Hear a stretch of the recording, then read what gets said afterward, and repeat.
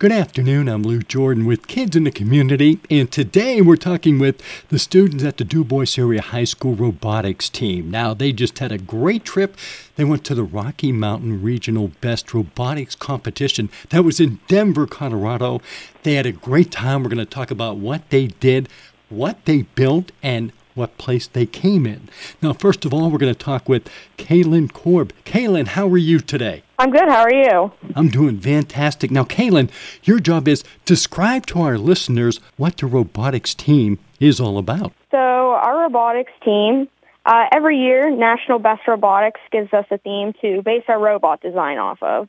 We have to design a robot completely from scratch, from plywood, PVC pipe, and other materials. And this year, our theme for 2023 was Incision Decision. And this was based off of surgical robotics being used in the medical industry everywhere around the world. It's brand new, up and coming. They're so important to the future of the medical industry. But we were challenged with creating a robot that allowed us to perform medical procedures on a sim-body field. What this does is simulates different procedures that would be used from this robot, such as brain biopsies, plaque removal, vein harvesting, which is just to name a few of the tasks which we had to do. So, Kaylin, tell us a little bit about the Rocky Mountain Regional Best Competition. What is that like? It was a really interesting experience because it was something new for me, as it was my first year in robotics. But down in Denver, we had spent 4 days total there. There was 25 teams that were participating, and on the first day, we had a practice day. And then on the competition day, I think we're going to have Jack Stringer do this part. And now we're going to talk with Jack Stringer, and Jack is going to tell us a little bit about the competition that they were involved in. Good afternoon, Jack. How are you? I'm good. So tell us about the Rocky Mountain Regional Best Robotics Competition. What was that like? So at the competition, we were there with 25 other teams, and we all were given 6 preliminary rounds where we had to just try and score the highest we could. And they took the top 8 highest scores to the semifinals, and then from there, they would take the top 4 highest score. At the semifinals, we would do 4 more rounds, and then they would take the top 4 scores out of those 8 and take them to the finals. So when you say there's 25 different teams, these are 25 different states in the United States that you went up against all these other teams? Well, there's 7 hubs across the country that go to the Denver National Championships. One of them, the one we were from, was Grove City Hub, and each one sends about 3 or 4 teams usually. So there was only 24 teams from those 7 hubs. So out of your class, who designs the robot itself? Is that just something everybody works on? We went through like a development process. So we had to first figure out what we wanted to focus on to score. And we wanted to focus on scraping plaque, which scored us easy points pretty quickly from the beginning of the match. And we also wanted to focus on the highest scoring pieces on the field, which were the veins, which we could put into these slots on the back in the heart in the middle of the field. And that would get us a lot of points. So that's what we wanted to focus on. So we all worked together to design a robot that could perform all those tasks. So, Jack, out of the 25 teams that were all a part of this, what place did you come in? We actually ended up in getting 3rd place. Out of all of the teams, we got 3rd place for the robot competition. And we also were awarded with 2nd place engineering notebook, the software design award, and the Simulink award, which actually got us a $1,000 check. That is amazing. Is this the best placement that you had at the national level?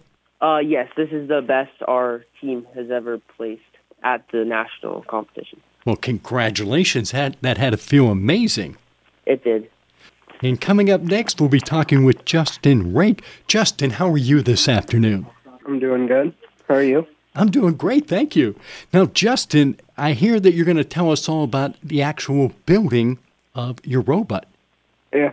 I'm going to tell you about the building. So the way we designed the robot is when we started, we looked at the scoring to figure out what we're going to try and focus on. And then, like, plaque and doing the blind plaque removal was one of the higher scoring things, which allowed us to think if we do that, that can get us more points. That's how we decided what to try and focus on. But as we were building, we decided to divvy up what each person was going to do. Like, we had a couple kids work on the drivetrain of the robot, as others worked on the arm or the code. That way we wouldn't be rushing near the end of the time we had. Try and finish it up like other years we had. So when the competition begins, the robot has to be ready to go. Are you allowed to make adjustments along the way during the competition? Yeah, we are allowed to make adjustments during the competition because at the competitions they have pit areas where teams can send a couple members down to work on the robot if anything comes up or if something breaks, like the drivetrain or maybe a wire falls out. So, Justin, what would you say is your favorite part about being involved with the robotics competition? I think my favorite part about being involved with the robotics competition is being to see the other teams and how they've designed the robot compared to ours. Because it just lets us see the different design aspects that, our team might have overlooked or how, we did something a little different that made it better or worse than another team. So you go back year after year and you get to see the same people there. That's got to be kind of fun to see what they come up with. It is. Sometimes we've noticed some teams have very similar robots to previous years. Like they might keep their drivetrain intact or use a very similar arm, or they might have just completely went a different route with how they've done stuff. And how do you guys decide if that's what you're going to do, if you're going to stay with the same one you had the previous year? We decide that by looking at how we've been doing that competition compared to other years. Like this year, our drivetrain did much better than other years, but the arm also did a little better. Last year, when we made an arm, we didn't have as many motors, so we had to use string to try and lift up, which broke a lot last year. That's how we decided to change the arm this year.